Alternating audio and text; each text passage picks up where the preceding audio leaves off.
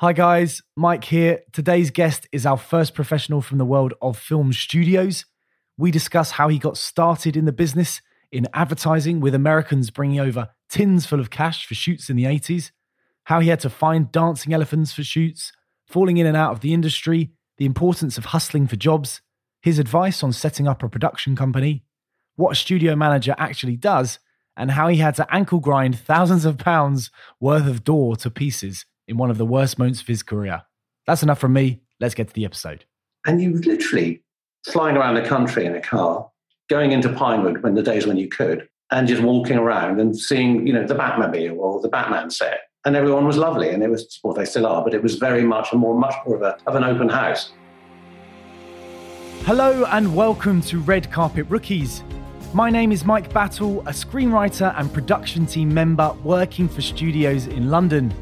Each episode, I bring you advice and stories from film and TV professionals to help educate and empower the next generation of filmmakers and crew. Thanks for joining me. Let's get started. Today's guest is a first for the show. With a varied career that has spanned both post-production, advertising, and production company management, he sits today as the studio manager of the world's oldest film studio at Ealing in London. Home to historic productions such as 1955's The Ladykillers, as well as more recent fare like Oscar-winning Darkest Hour, Shaun of the Dead, and of course, Downton Abbey. Our guest is Charlie Fremantle. How are you doing today? Oh, hi, Mike. Thank you. Great to see you again. And it's all good. Good to see you too. Now, I actually know that you're a listener of the show, so you'll know that my first question is always the same. What did your parents do, and did that change your career aspirations moving forward? No, my parents were completely the opposite of what I do. My father was army and industry, as was his dad. And my mum, I hate the word, was housewife. She looked after us and did what she did. Completely different to what I do. He was desperate for me to go into the military. I wasn't so keen. I love the idea of it, but the idea of having been at boarding school for 9 years and then going back into some kind of institutionalized environment just didn't appeal. So, I did the total opposite of what they wanted me to do. But once they found out the path I was kind of going towards, which was more of the artistic route, they were very supportive. So did you ever have to sort of come out to your dad and say, I want to work in the arts? No, I'll be quite honest. I was hopeless at school. I failed everything and hadn't got a clue what to do. I think my parents were tearing their hair out. And I got an opportunity through somebody we knew who introduced me to I'm going back in time. I was always keen on drawing and painting at school and never took it seriously. And we went for an interview at an art college in London. And the principal said, gosh, there's something there. Come and do a foundation course for X many days a week, providing you study for more O-levels, the other 2 days a week, which I did. And then I retook the course again full-time, having, done all that. And I stayed and did a degree or diploma, as it was, in fine art at City and Guilds. And that was a fascinating experience. It just taught you a lot of how to look at things, really, how to draw what you see, not what you know. It was a really good piece of advice. And what was it that you were aspiring to at that point? Did you not really know? Were you trying to be a painter? No, that was a sad thing. I had ideas of how I wanted to paint, but, I just wasn't good enough. I'll be brutally honest. I enjoyed it. I was okay. I really enjoyed it, but I wasn't good enough to be an artist. But I think it was more to get more of a life experience, learn something, and then say, right, what am I going to do after this? So, and then I kind of got an intro to a home economist who was doing food for photographic shoots. And in the same building was a film production company, and they wanted a runner. And I thought, that sounds interesting. And I liked them. They were nice people. And so that's how I got started in this industry. Oh, brilliant. Did they interview you? How was the process? Was it just because you knew them through the job? Well, it was kind of strange because the photographer and they were in the same building on the same floor, so sharing a floor in the same building. I was always it was a very small building, so we were always seeing each other and chatting. And I think they just said, look, when their PA left, they said, look, we need someone to step in and just help. Are you interested? And I went, yeah, love it. I love the idea of that. And what were your memories of that? Because the film industry, being a runner, is famously quite difficult, and arguably more difficult the more years back you go. What were your memories of it? It was in the 80s, mid-80s. And my memories were Americans coming over, doing huge shoots with literally tin cases full of cash.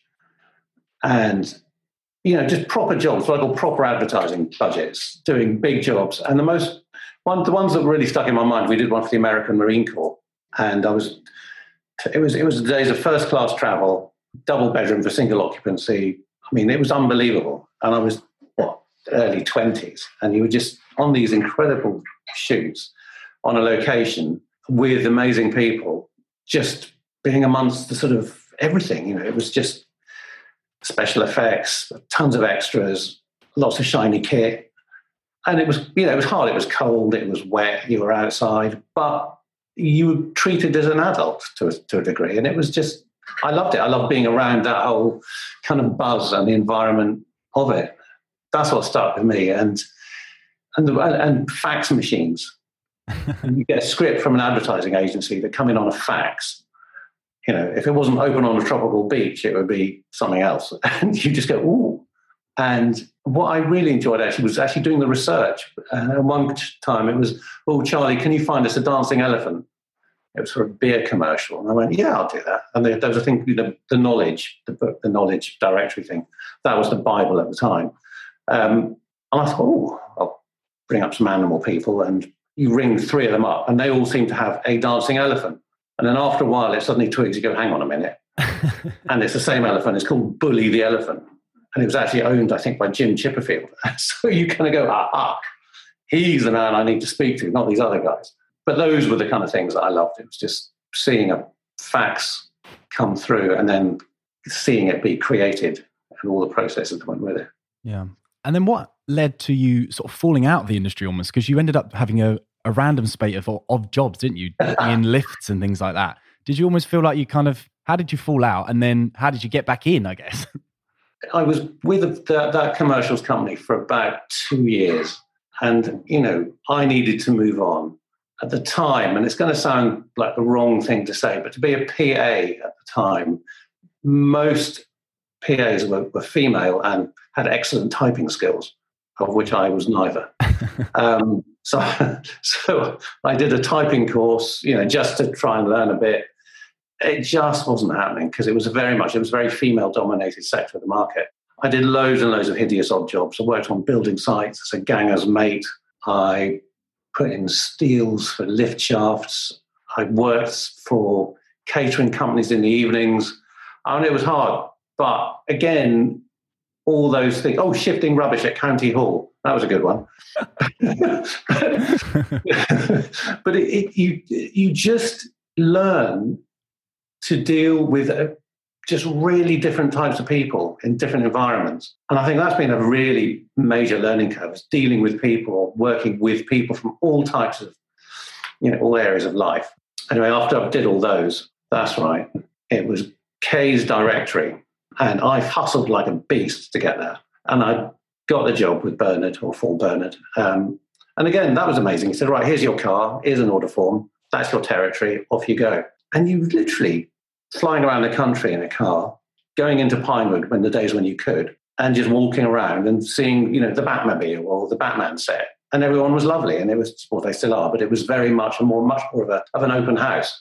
So I got in back through doing sales, and I worked at EMAP selling advertising space, which was a really, that was a good experience. Just, again, cold calling people and being taught how to cold call people on the telephone, which is terrifying. But it's a good experience. You learn, how to deal with rejection. And a lot of people I find actually cannot pick up a phone to a stranger and make a call, even now. Interesting. Yeah, I find that most people in the film industry are better than the general populace because it's just so fast. You've got to get that thing now. I spend a lot of time on the phone. But I was going to say that after that sort of patchwork of jobs, moving through learning sales with the K's Diary, one of the things I wanted to ask about is you found yourself with your own production company and then also setting them up for others here and there. I'm aware this is a big question, so take it however you like. But how does one set up a production company? Because I know quite a few people who want to do it, and it seems very difficult, more difficult than the number of people who want to. That was interesting. My background was at that time was in sales. There was a chap I was introduced to called Gav, and Gav had a music video, really good music video production company. And he had a mate called Andy. And Andy was a producer, commercials producer. And we all kind of got together and we all thought, hang on a minute, Andy's a producer, I hustle, Gav's got the space. And we all chucked in, I think it was $5,000 each, and said, let's start up a company, a production company. And we thought, okay, well, we haven't got any directors, so how do we do that? But Andy knew a couple. I knew some sort of directors from my days in post-production, because it was with design, post-production. And they'd done music videos and commercials, and no one was representing them. So I thought, okay, well, I'll tell you what, I'll take a real punt. I'm going to fly to New York. I'll take some show reels with me. I didn't know anybody in New York, so I just rang up random production companies in New York and said, I'm coming out. I just want to see whether, you're interested in English directing talent. They went, yeah. So I went out for a week. Anyway, I came back, and about 3 weeks later, I got a box of about 32 U-matic tapes. Do you remember them? No. They were U-matics were basically cassette tapes about half the size of a cereal packet, which directors put their show reels on. They were huge, but that was a standard format at the time. And so I got a box of these with different directors on them from one of the people I'd met in New York. She said, look, take your pick, represent any of these you like. And one of them was a guy called Tom Schiller, who was one of the original writers for Saturday Night Live. And Tom's reel was just very, very different, very funny, and it was just perfect. It just hit the market at the right time. It was quirky American comedy, and it was exactly what the commercials industry was looking for at that time. And we just did really well with Tom. We flew him in and did some great gigs with Tom, and that's how it sort of started. And we were up in Kensal Studios for about a couple of years, and then I moved it to Soho. We had an office in Soho in Broadwick Street. And being sort of, by that time Andy had gone, Gav was on the sort of back burner. And I thought, well, I'm more or less a one-man band. It's a tough market. The American director thing had they got bigger and better. And I was just a tiny fish in a big pond. And I thought, I think it's time. I'm going to quit while I'm ahead. Are there any sort of common pitfalls you saw when people start up production companies from your time doing it? Doing it the way we did it with no clear idea. No, I think most people who do it properly, and they have a director, producer team, and they've already got 10 clients under their belt, so they can just hit the ground running. So after your years in the production company world, you became a film studio manager ultimately, which is what you do now. Could you describe what that job entails for the uninitiated? Everything I've learned in my careers I think is wrapped up in this role. It's part sales, it's part psychologist, it's part fortune teller, it's organizer, scheduling, budgeting, managing people, which is what it really is, and basically making shit happen. What we do at Ealing is we have multiples of rooms of different sizes and stages of different sizes. And my role is ultimately to fill all of those spaces all of the time with productions and people, and make sure that those productions and people are happy and everything works that, in their time at Ealing. That's really boiling it down, I think, to a brass tacks, and obviously making, that's what it is. Yeah, I feel like this is going to be hard for you to answer, but if anyone listening to this did want to get into studio management, is there any sort of path at all? I know yours was obviously ping-ponging around. But there are other studios around, more like Warner Brothers, where it might be a bit more of a ladder or something. I don't think there is a path. I don't know of it. I think there are a few of us, a handful of us, maybe. I know one, she was in post-production, I think, before she was in studio management. And I think it's a people business. And I think if you've got people skills, which I'd like to think I have, some may disagree. But I think if you can deal with people and you can schedule things and you can think on the hoof and manage space, that's it really. But also, actually, I do think you need to have a knowledge of the industry.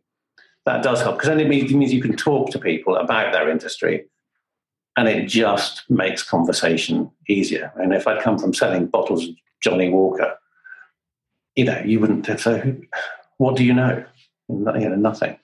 It sounds like something that comes out from just being in and around it all. And sometimes there's such random jobs that when one opens, you have to be in the vicinity for it to happen, really, aren't they? Yeah. I mean, for example, I got into this business by total accident, or into this side of it. I was in a really, really good engineering company they were making color grading systems. And I felt that my time there had come to an end, and was at home literally writing my CV, because even though I loved working there, I just thought, I can't add any more. I can't give them any value. And I felt guilty. I just thought, I can't, I can't just sit and pretend, because I don't speak color grading, if I'm brutally honest. I'm not techie. And I needed to move on. Anyway, I got a call, funnily enough, from Bernard Case, who I worked for many years ago, and said, I know somebody who's got a studio in West London. They're looking for someone to do the marketing for it. Do you know anyone who's interested? And I went, actually, I think I might be. Anyway, I met the owner, and he had this place that he didn't really know what to do with. It had been empty for years. But I think he wanted to turn it back into a studio, but didn't know how to do it. And basically, there was an element of trust. He trusted me. I said, I'm willing to give it a go. I walked in on the first day and I thought, what the hell am I doing? I hadn't got a clue. But just by, listening to people, producers who came in and said, you could turn these rooms into dressing rooms, or what you need is this, or you should do that. And you kind of get a lot of information that you take a view on, and you go, actually, that's really interesting. And you just learn. You just kind of use a bit of common sense and get a feel for the place. And that's how that started. In terms of problems that you deal with, does it change much from project to project? So, for example, Downton is obviously at one end, but then you had Last Night in Soho at Ealing recently. Is it quite different, or are the problems similar? And what do they kind of look like? Productions tend to be the same, similar. There are disasters. There was one I had, not here. It's one of the. I have two low points in my career, and this was one of them. It was a rock and roll musical had rigged up a 40-foot truck with an entire rock and roll rig on it, and they came in to rehearse because they were out on the road the next day to do some promotional stuff in the streets. So they reversed this massive truck into the stage, and it was all great. And they said, we need to be out at 6:30. We thought, not a problem. And the time came, and the new roller shutters that we had put in on the stage failed. They didn't open. Nothing would open them. The engineers were up in the north, and we were basically screwed. And I thought, well, what the hell are we going to do? The producer was down my neck saying, look, you've got £250,000 worth of stuff here, and if I'm not on the road, you're liable for this. So you just start sweating and go, okay, what on earth can we do? And there was nothing we could do. Absolutely nothing. We tried everything. The only option, angle grinder. Oh. Get an angle grinder and cut a brand new door in half and get the truck out. That's all you could do. Sounds expensive. Well, yeah, it was fairly spenny. But that's all you could do. You have to make those decisions. And that was a pretty harsh one. I mean, that was, that wasn't easy. That's a biggie. London is obviously in the middle, and I guess the UK generally, but particularly London, is in the middle of this huge content boom, which is obviously affecting you as a studio manager in Ealing. How is What's your stance on that? How's it affecting you? It's overwhelming, really, isn't it? Yeah, it's changed massively. I mean, I've been here 5 years, which is frightening. And when I started, which was 2017, we had a huge amount of shows coming in, in the course of a year, for whether it be a day to do some reshoots, a week, 2 weeks, 3 weeks. I mean, it was incredible looking at the list of stuff I had in. And it was great. It was absolutely insane. I mean, you just literally just didn't stop. And then there was a turn when production came in and they wanted all of the stages for sort of 8 months. And you go, oh my God, this is unheard of. And it hasn't changed. It's kind of been relentless, which is a fantastic position to be in. And it's been, really good for us. But there has been a huge change. And it's just looking at, all the inquiries you get in, and it's trying to get those pieces of the jigsaw to fit. It's like a game of Tetris with different sized pieces falling at different rates. And you're desperately trying to make them all, all level out. That's how it's been. Now, to wrap it up, I do a little quick fire questionnaire, as you know, which is my ode to In the Actors Studio. Yeah. So I'm just going to say the first question and think of whatever comes into your head. Are you ready, Charlie Fremantle? I am. Fire away. So number one is, what is one of the best pieces of advice you've ever been given? Don't be afraid to ask questions. Like it. I definitely employ that one. Number two, do you have a favourite film? A Casino. Love it. Scorsese, yeah. Yeah. Number three, what gives you a reason to get out of bed every day for a day of studio life? To make stuff happen, get stuff done. I like doing. Yeah. Very good. There's a lot of doing in the film industry. So yeah. Number four, which job in the industry would you do if you weren't doing yours? I think it would be something in the art department. Yeah, go back to those art roads. Yeah, I'm not sure what, but I think it would be something in the art department. Very cool. Number five, if you could, this is a hard one. If you could work with one person, living or dead, who would it be? Just a bit corny, but I think it would be my grandfather. Oh, okay. That's an interesting answer. I like that. We haven't had that before. Number six, what is a book that everyone should read? The Kid Stays in the Picture by Robert Evans. I think I've got that on my shelf behind me. Just staggering. You just think, I can't even believe this is real. Yeah. But, the good old bad old days of the 60s and 70s at Paramount, you just go, oh my God. Brilliant. It's a great answer. We haven't had that one before. And finally, if you won an Oscar, who would you thank? Anyone who's given me a chance. Brilliant. And on that note, our time has come to a close. Thank you very much, Charlie, for your insights and stories on the mysterious world of running a film studio. Thank you, Mike. I hope it's been relatively informative. But thank you very much. It's been a pleasure. Thank you for listening to another episode of Red Carpet Rookies. To help us grow and be able to interview more amazing film and TV professionals, please do subscribe and drop us a rating on the Apple Podcast Store on your iPhone or online if you're an Android user. If you're interested in regular updates, the best thing you can do is join our mailing list at redcarpetrookies.com, or alternatively, find us on Instagram at redcarpetrookies or on Twitter at rcrookiespod. I also tweet regularly about my own learnings in the business at Mike F. Battle on Twitter, so please do come and say hi. Thank you again for listening. We'll see you next time.